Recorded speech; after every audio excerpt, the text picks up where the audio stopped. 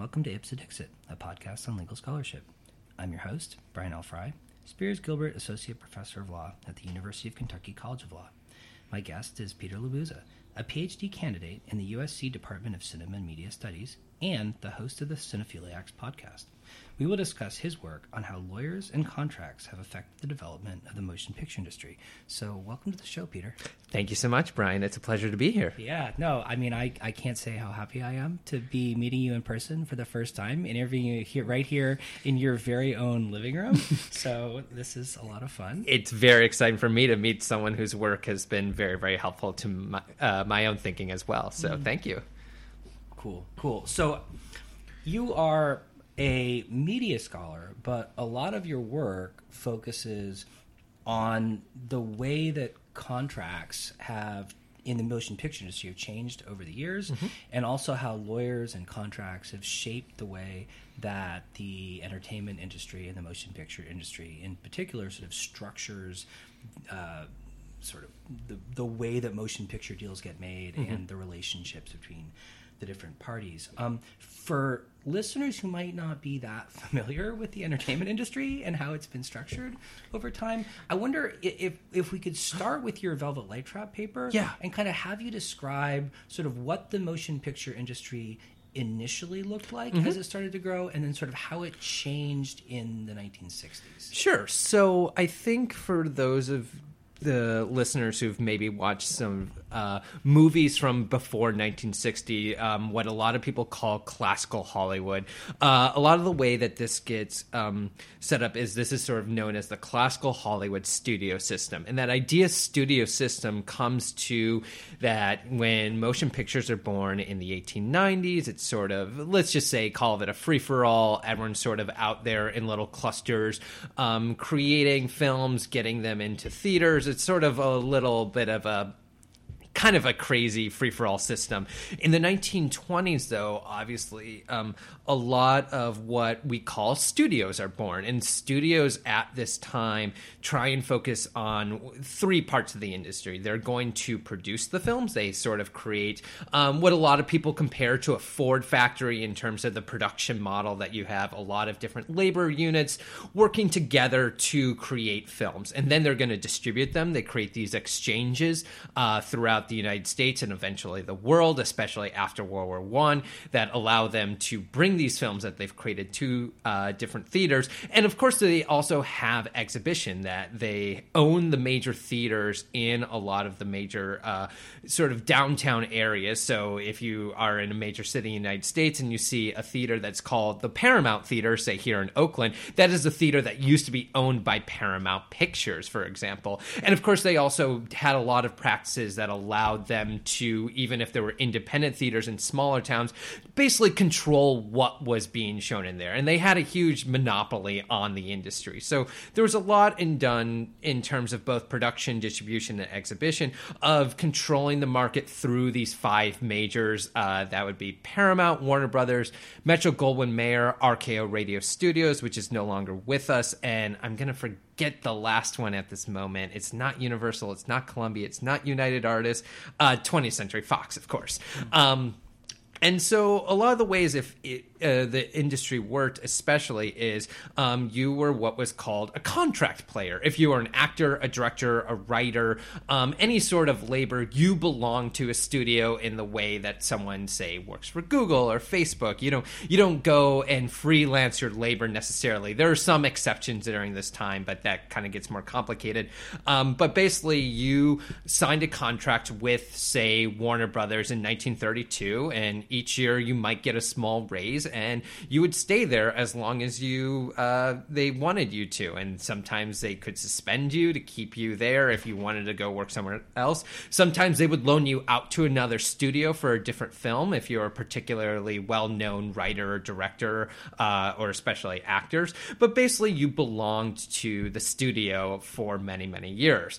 A lot of this shifts in the 1940s with two really particular court cases, one in the California Supreme Court and one in the United States. The California Supreme Court being de Havilland v. Warner Brothers, which is around the actress Olivia de Havilland, who had been with Warner Brothers, had been loaned out for Gone with the Wind, this famous, the biggest film of all time, and basically wanted out of her contract, and she sued and basically got the court said that no one could work for a studio for more than 7 years. This is California Labor Code 2855. It's still with us today, and basically that allowed a lot of people to break away from the studios and work sort of independently, whether in independent production groups or independent sales. And of course, the other one that I'm sure many listeners of yours are familiar with is United States v. Paramount, a giant antitrust case that basically topples the industry in terms of forcing studios to get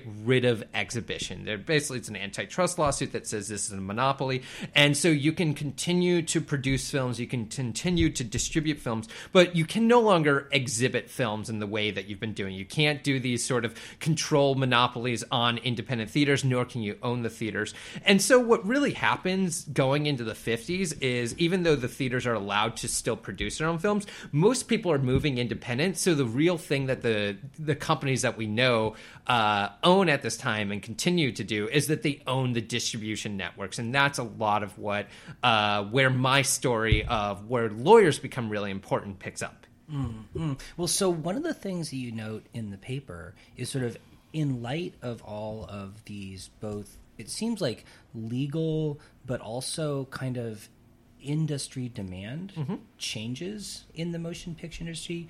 You saw changes in the way contracts look and how contracts were negotiated take place as well. So I wonder if you could just kind of describe briefly what a typical kind of contract for an actor or a director would have looked like during the studio era, as opposed to sort of what a typical contract began to start looking like as we move into the more kind of independent era of the 1960s. Sure. I think there's a really great line from Martin Gang, who's a really famous lawyer from the 30s and 40s who represented a lot of the famous talent. And he said, each year I went into Louis Mayer's office, who was the head of Metro-Goldwyn-Mayer, and I would negotiate a salary raise for Cary Grant and how many pictures he was going to do a year. And that was really it. Obviously, there's a lot in the contracts if you go back and read them in the 30s in terms of there would be morals clauses related to, if an actor sort of becomes toxic because they have a big publicity scandal, the studio could drop them for whatever reason.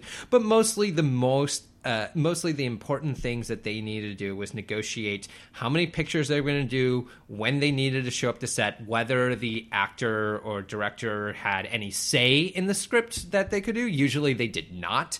And how much they would get paid. And that was really it, because there weren't necessarily these other aspects that needed to be attuned to. There were no net profit shares, which are obviously now one of the most important parts of the studio system as we know it today. And the most important thing that then really changed once you get to the 1950s and 60s, a lot of the actors, the writers, the directors, they formed these production companies. And because they're independent, there's these questions of essentially like how and where are they going to get the money to produce their films outside of the studio system? And this is where the contracts really become more complicated and why they become longer, much more complex, because it's not just, how much I'm going to pay you to appear in this movie we're making as sort of an employment contract, but we're going to loan you X amount of money necessarily to make a film that we will distribute. So there's a lot of questions around who controls it. Where's the labor necessarily going to come from? How are the profits of the films going to be shared? Where's the film going to be made? Where's the film going to be edited? All these questions really because of sort of this, these negotiations between now two corporations, obviously one with a lot more power and a lot more money, but another that represents talent, which the studios at this time are desperate because the one thing that they know can still, get a film to theaters is if it has a big star. So if you have a production company with a script and a star ready to go, there's a lot of negotiation that needs to happen between this world of how this film and where is it going to get made and how is it going to look and operate. And those start to become the real more important questions than necessarily, well, what's the salary going to be at the end of the day? Well, it seemed like one of the things that was really kind of a major shift in the industry was really like the role of the studios in the production of a film. In a sense, it sounds like during the studio era, the studios were, you know, really deeply involved in the creative choices of making a film and had sort of distinctive studio styles associated with each studio that they wanted to maintain a kind of product consistency. Whereas it seems like the shift that you're describing is one in which the studios are starting to operate more like finance companies and less like you know, production. Exactly. companies. And this is part of what I really get into the investigation in the Velvet Light Trap article is especially a place like Warner Brothers, which this article really is about. Warner Brothers has one of the most iconic styles of any studio in the 1930s. It's known as a place of, you know, hard-talking actors like Humphrey Bogart and James Cagney, as well as femme fatales like Bette Davis and Joan Crawford. It has such a strong studio presence, partially driven by the head of the studio, Jack Warner, who is just such a character who, throughout the dissertation that I'm working on, he is always at the end of every story of Jack Warner wanted something and they couldn't do it because of the way that the contracts worked. One of the things that I chart in this article is looking at one director, Arthur Penn, whose most famous film is Bonnie and Clyde, a film that maybe people have seen, you know, this very interesting sort of artistic, violent, sexy take that's made in 1967. But a decade before he made that in 1958, he was on the Warner Brothers lot and he was making an independent production. But when you read the contract, it's not independent in the way that we might think of, because one of the things is they're required to use all Warner's lots. They're required to use all Warner's labor. The script needs to be entirely improved by Warner Brothers, and, you know, every sort of check, every sort of prop they're using, everything's being really, really controlled by the studio still. And there's a sense that even though it's this film that's made by an independent production company, the goal was to make it still reflect that Warner Brothers ethos. By the time you get to the 60s, and a lot of this is driven by the studio United Artists, which of course was never a studio. They never had a physical lot. They were always for independent production. There's a sense that identity is less important, and people are certainly less driven to films by seeing the Warner Brothers identity as they are by specific stars and directors or whatever sort of is driving the artistic community of this time, especially in the 60s, at a time where this sort of artistic renaissance of Hollywood is happening.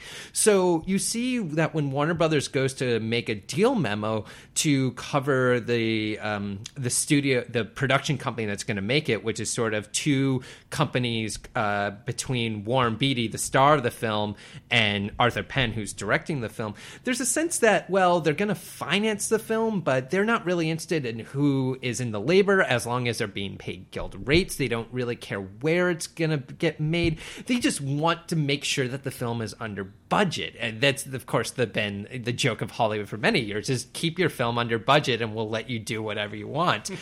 This seems to be driving a lot of these decisions. But you see the way that even the way that the profit shares get played out, you know, if you read the contract in the 50s, the way that profit sharing was working for the film that Arthur Penn made then, called The Left-Handed Gun, is like, okay, we're going to first pay back this part, and then we're going to pay back this part, and we're going to pay this, and we have to make sure every sort of department is paid for as we share the net profits. It's a really, really complicated process that goes. And then once you get to Bonnie and Clyde, they're doing this different method that's really, really interesting. They're just like, the film needs to make $5 million.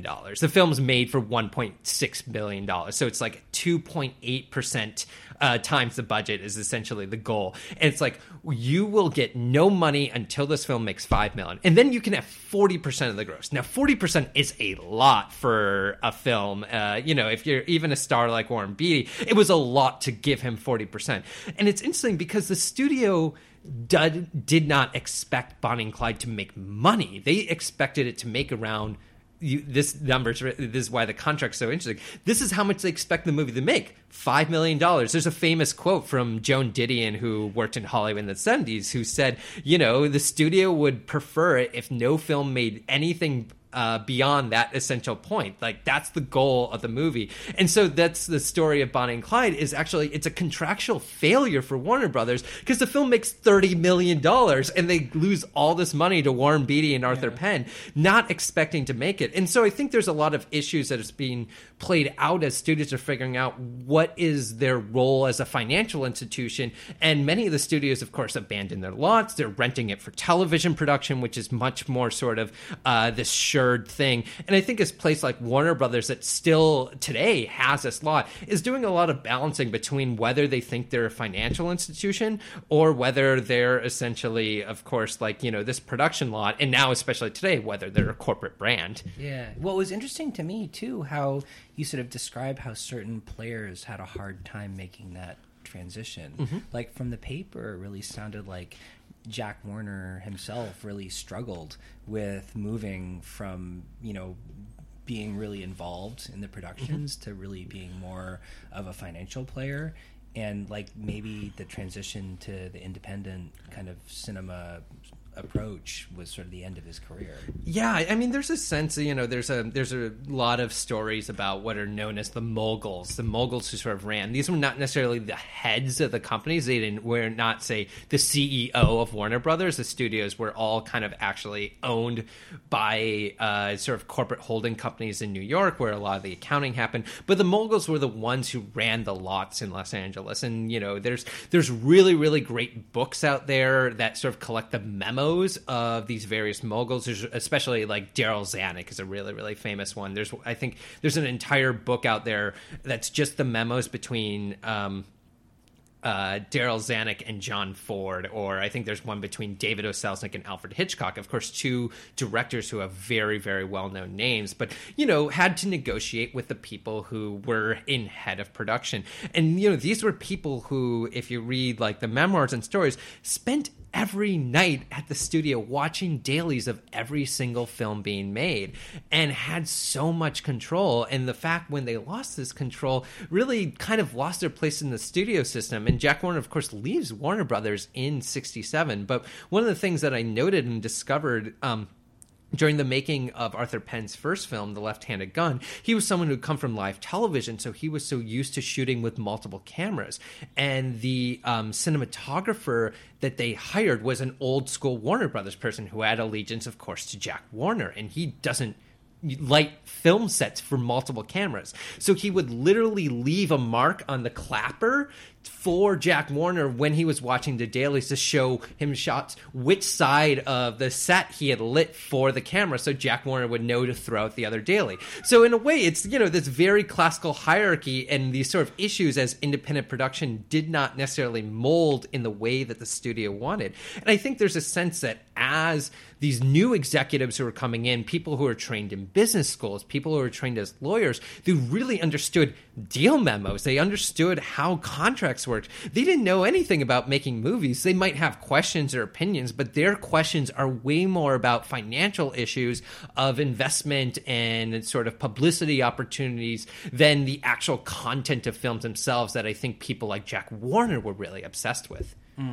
So you also shared with me a new article that you have coming out in, well, hopefully the near future, not too long from now. Yes, it has been accepted for publication. It's just publication takes a while.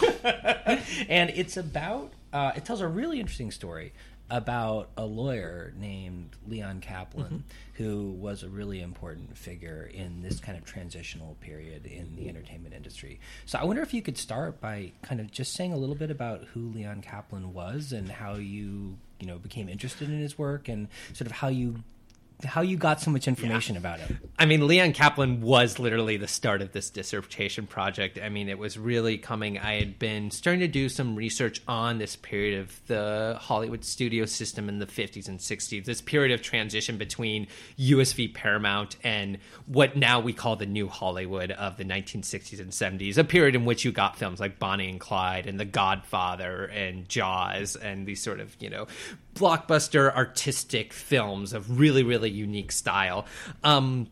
So I've been doing research on this period, kind of interested in this question of live television that I mentioned with Arthur Penn, and I've been looking at materials related to director John Frankenheimer, who I guess is best known for this film, The Manchurian Candidate.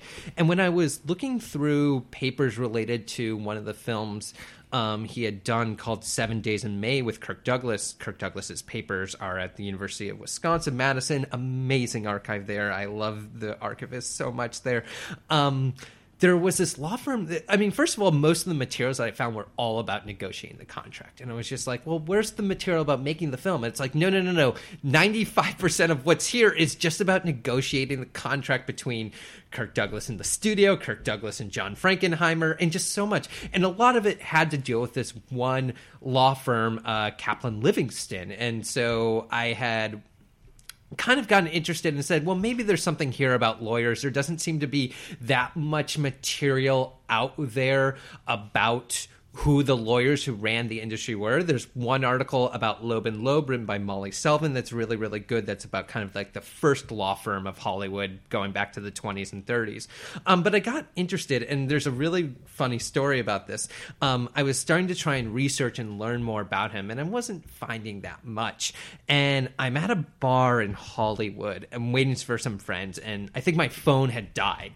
And so on the table I was sitting at, there's a Hollywood Reporter. And I'm like, well, I guess I'll open the Hollywood Reporter and just read what's on. Literally did not notice the cover said it's the lawyer issue, because Hollywood has a lot of lawyers, and so they have an issue every year related to lawyers. I open the page, I literally flip open, it says The Untold Story of Leon Kaplan. I'm just like, you got to be kidding me. I've been trying to find so much about this guy for years, and this is what it shows up. And basically I learned he had died in 2002. He had started a memoir that he only got about 25 pages in, but luckily I contacted the person who had put together the issue, who put me in touch with his daughter-in-law and his son, Bob Kaplan, and they were so happy that someone was interested in their father's story. They had a bunch of boxes in garage, had been sitting there, had probably got exposed to some fumes that I didn't want to get exposed to, and a lot of dust. And luckily now, actually, these boxes are going to the Academy of Motion Picture Arts and Sciences, best known for doing the Oscars every year. But this is the story I got interested, because Leon Kaplan, to now narrate, was a lawyer who started in the 1930s. He goes to USC. He graduates in 1930, like a lot of Jewish lawyers. He can't join any of the white shoe law firms, and so he kind of falls into entertainment law, which is something that most of the larger law firms in Los Angeles didn't necessarily want to touch. There are some relationships going on, but it's not really as strong. So there was a lot of opportunities to get interested to work with people doing motion picture making and radio and television and early television at the time. So he just kind of works his way up, and in particular, he becomes really important to United Artists, this studio that I mentioned before, which goes through its own transition between the 1940s and 1950s, where originally it's owned by Charlie Chaplin and Mary Pickford, two of the biggest stars, and instead it switches hands to two lawyers. And Leon Kaplan kind of becomes the go-between for a lot of independent producers who go to United Artists to get their films financed, and thus kind of creates this firm that's all around creating these motion picture deals at this time. And really what he sees as ideas going is representing the artistic concerns of the independent producers with the financial concerns of the studio, and finding a way to really marry those together. And this is kind of why I sort of posit in the article that one of the issues that comes up in this transition is who's going to win out, art or money. And if you read the historiography of Hollywood, no one ever seems to solve this question. And what I kind of posit is the lawyer himself is the person who has to deal with this question, and the place that he does it is the contract. Yeah, I mean, it really sounds like from the paper what you're describing is Leon Kaplan, in a way, kind of seeing a transition in the industry, creating new kinds of principal agent problems that hadn't previously existed, and kind of asking how to use contractual language to sort of mediate those problems and ensure that both parties had kind of aligned incentives in order to achieve mutually agreeable goals. Exactly. And so partially what I do in the article is I really dive into that whole, that film I mentioned, 7 Days in May. It's sort of a presidential assassination thriller. It deals with Burt Lancaster is this general of the army. He's going to overthrow the president who's trying to create peace with the Soviet Union at the time. It's a pretty fun, good movie with Kirk Douglas and Burt Lancaster. But the negotiation for this film was like the biggest sort of disaster of one can imagine in terms of so many different moving parts, especially between, say, someone like Kirk Douglas, who sees himself as the most important person in any movie he's making, and John Frankenheimer, who, you know, is coming off a couple directorial hits, who also sees himself as the most important person. And like, how do you decide who has control on the set? Who gets to make decisions? Like, production culture is a really, really important concept in academic film studies. It's sort of been written about this by this person, John Caldwell, who just retired from UCLA. But the idea of who controls a set is so important, and those decisions have to be made in a contract. And who is going to decide when there's a dispute? How does that get parsed out? And you see Kaplan going through with the other lawyers for not just the studio, but for Frankenheimer, who he didn't represent. He represented Kirk Douglas in this deal, and really just trying to find a way to make sure it works. Like, that's the question. I mean, as anyone who takes sort of a class on deal making, the best deal is the one where everyone feels they win, not the one where your side wins, the one that gets the deal done. And I think that's sort of those ideas had not necessarily been presented in Hollywood under the studio system as we talked about before, because it's basically, well, the only thing that you're still going to work for the studio no matter what. It's just how many pictures you can do, how much money you're going to make. Now there's so many different questions you can ask, and all those are going to have a ripple effect in terms of not just the I'd say the abstract notion of who has control, but of course the actual physical questions of who has control. And I think someone like Kaplan is not necessarily maybe the pioneer as much as he was the case study that I found that represented all those ideals, although his firm was like the most powerful in Hollywood for a lot of years during the 60s and 70s, in which I'm writing about. But I think seeing how he negotiates and talks to people in the correspondence I found, I really got the sense of that he was really aware of a lot of these issues of principal agent and trying to get it. I mean, the way when they were trying to finance the picture and which studio they're going to go to. At first, they had a really seemingly good deal with a small studio, and Kaplan writes to Kirk Douglas and says, "You can do this, but do you want people to see? Do you want a film that's going to be seen by, say, an art house audience, meaning a small audience, or do you want a blockbuster? Because if you take this deal, you'll have all this control, but you won't get anyone to see it." And he basically kind of cajoles him to saying, wait it out. Let's keep working. Let's invest our own money in getting this project into a better place so we can go to the bigger studios and get a better deal that will sort of, you know, make this film the blockbuster you want it to be. And I think that idea that the lawyer can be in the center of this space and sort of see the world, I find really, really fascinating. Whether it's true or not, you know, there's a lot of lawyers out there that don't think like the way that I imagine Kaplan did. But it's still fun to sort of think through how these people kind of could negotiate these different spaces and arenas.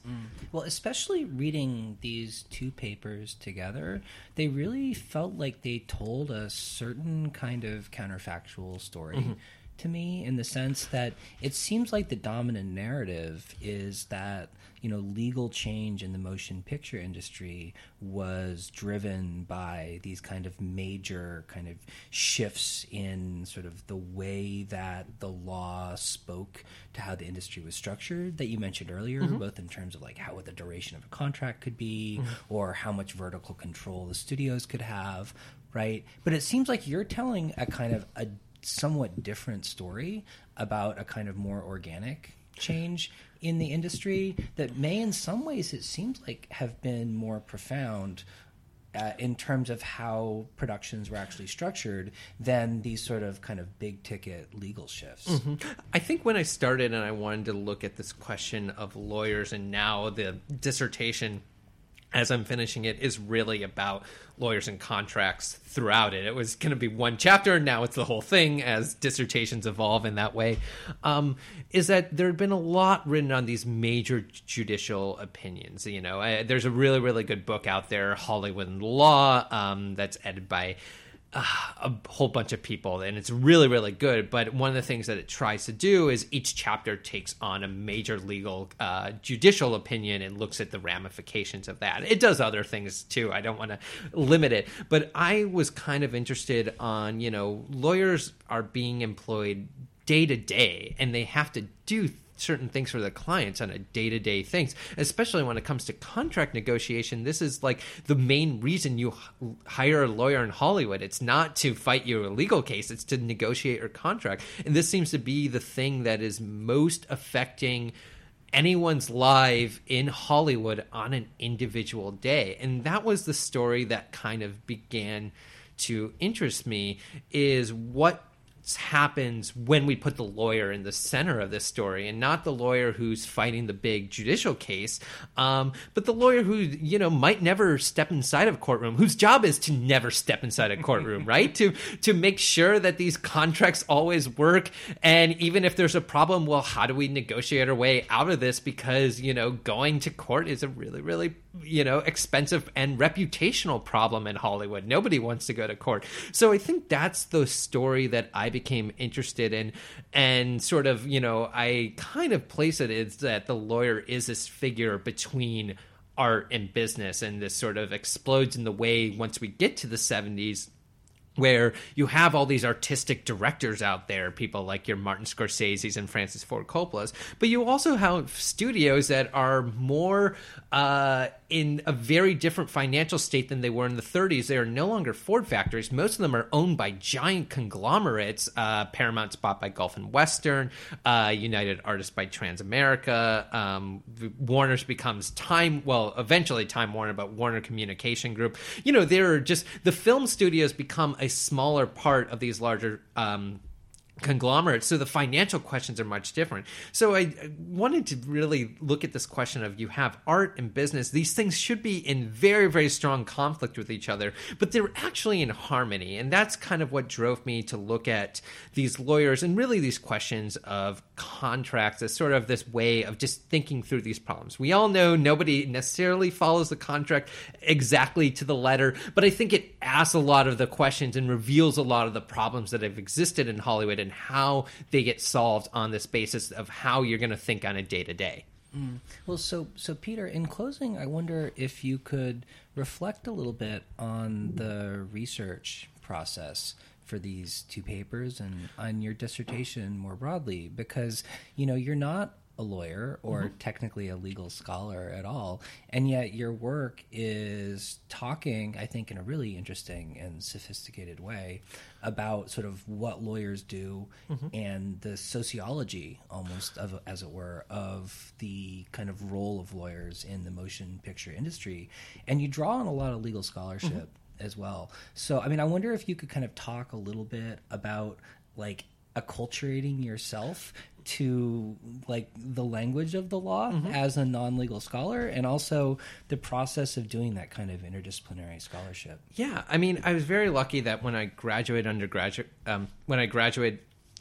college, the first job I ended up getting was in a law firm that did commercial real estate in New York. And I'm really, really thankful to my boss and mentor there, Joshua Stein, who was super helpful and super nice. And, he knew that I wasn't going to go to law school, but taught me a lot about the law. And especially, this was a place where doing commercial contracts. Actually, when I started diving in my film research into law, I sent him one of these contracts from the archive. And I was like, what do you make of this? He said, it's basically a ground lease like we're doing for one of our hotels. Like, how is this any different? You know how to read this. And I was like, I guess I kind of do. And I think just kind of sitting there reading contracts, and I think someone had put it in my head because I took in a couple classes at USC Gould School of Law to help me sort of learn the language in a little bit. But someone said there's no every stipulation of contract is there because of some worry in the past. And I think that really helped me to read contracts as sort of a humanities scholar and think about the issues that they might be there.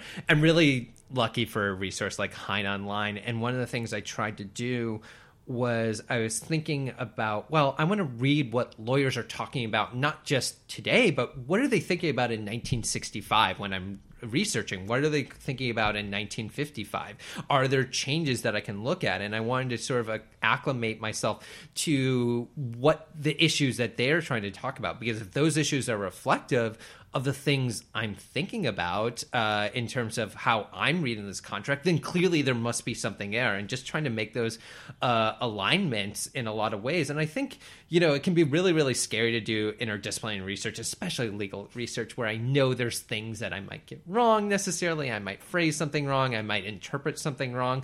But that's true. Any humanities, we all interpret, think about poetry studies or, anything. You interpret a poem wrong, or new literature comes out, oh, this was not Shakespeare's actual language here in this folio. It was actually in the next folio. These issues come up in the law just as much.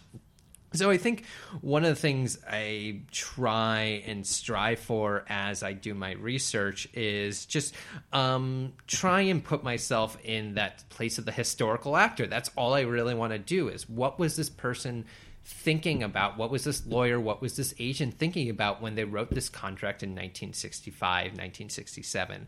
And I think just trying to branch out from scholarship and pull from just very different ideas and put those together is a way to try and create something that might seem reasonable, and if it's maybe not perfect, whatever, still reveals something about that era that starts to tell us something different about how it may have operated. Well, I got to say, as a legal scholar with an interest in the entertainment industry and the history of the entertainment industry, I found the work really, quite thoughtful and effective at engaging with the legal ideas and more broadly the legal scholarship that you sort of mobilize, contemporary legal scholarship, you kind of mobilize within the papers to sort of conceptualize the issues you're talking about. And really I think it'll be both papers are, not only contributions to the humanities, but to legal scholarship as well. Thank you. I do hope that legal scholars can find something. And, I know every lawyer I ended up talking to at some point for my dissertation was just like, well, when's the book going to come out? And it's like, well, academia runs a little slow, so wait a few years and it'll be out there. But thank you so much, Brian. Yeah, thanks for coming on the show, Peter. Thank you.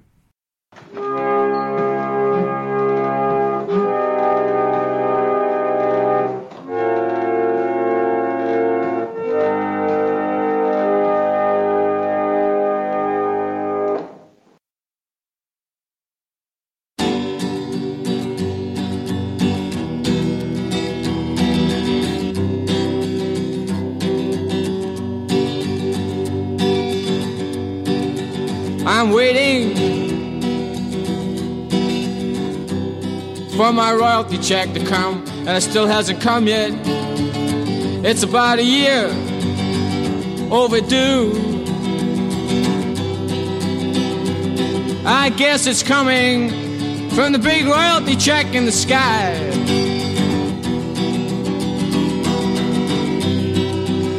I waited and the mailman never dropped it in my letterbox.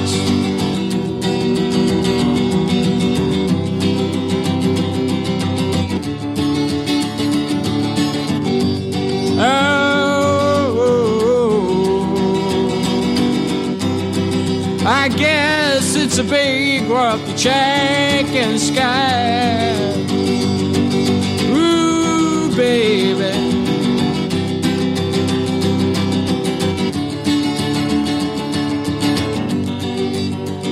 But you can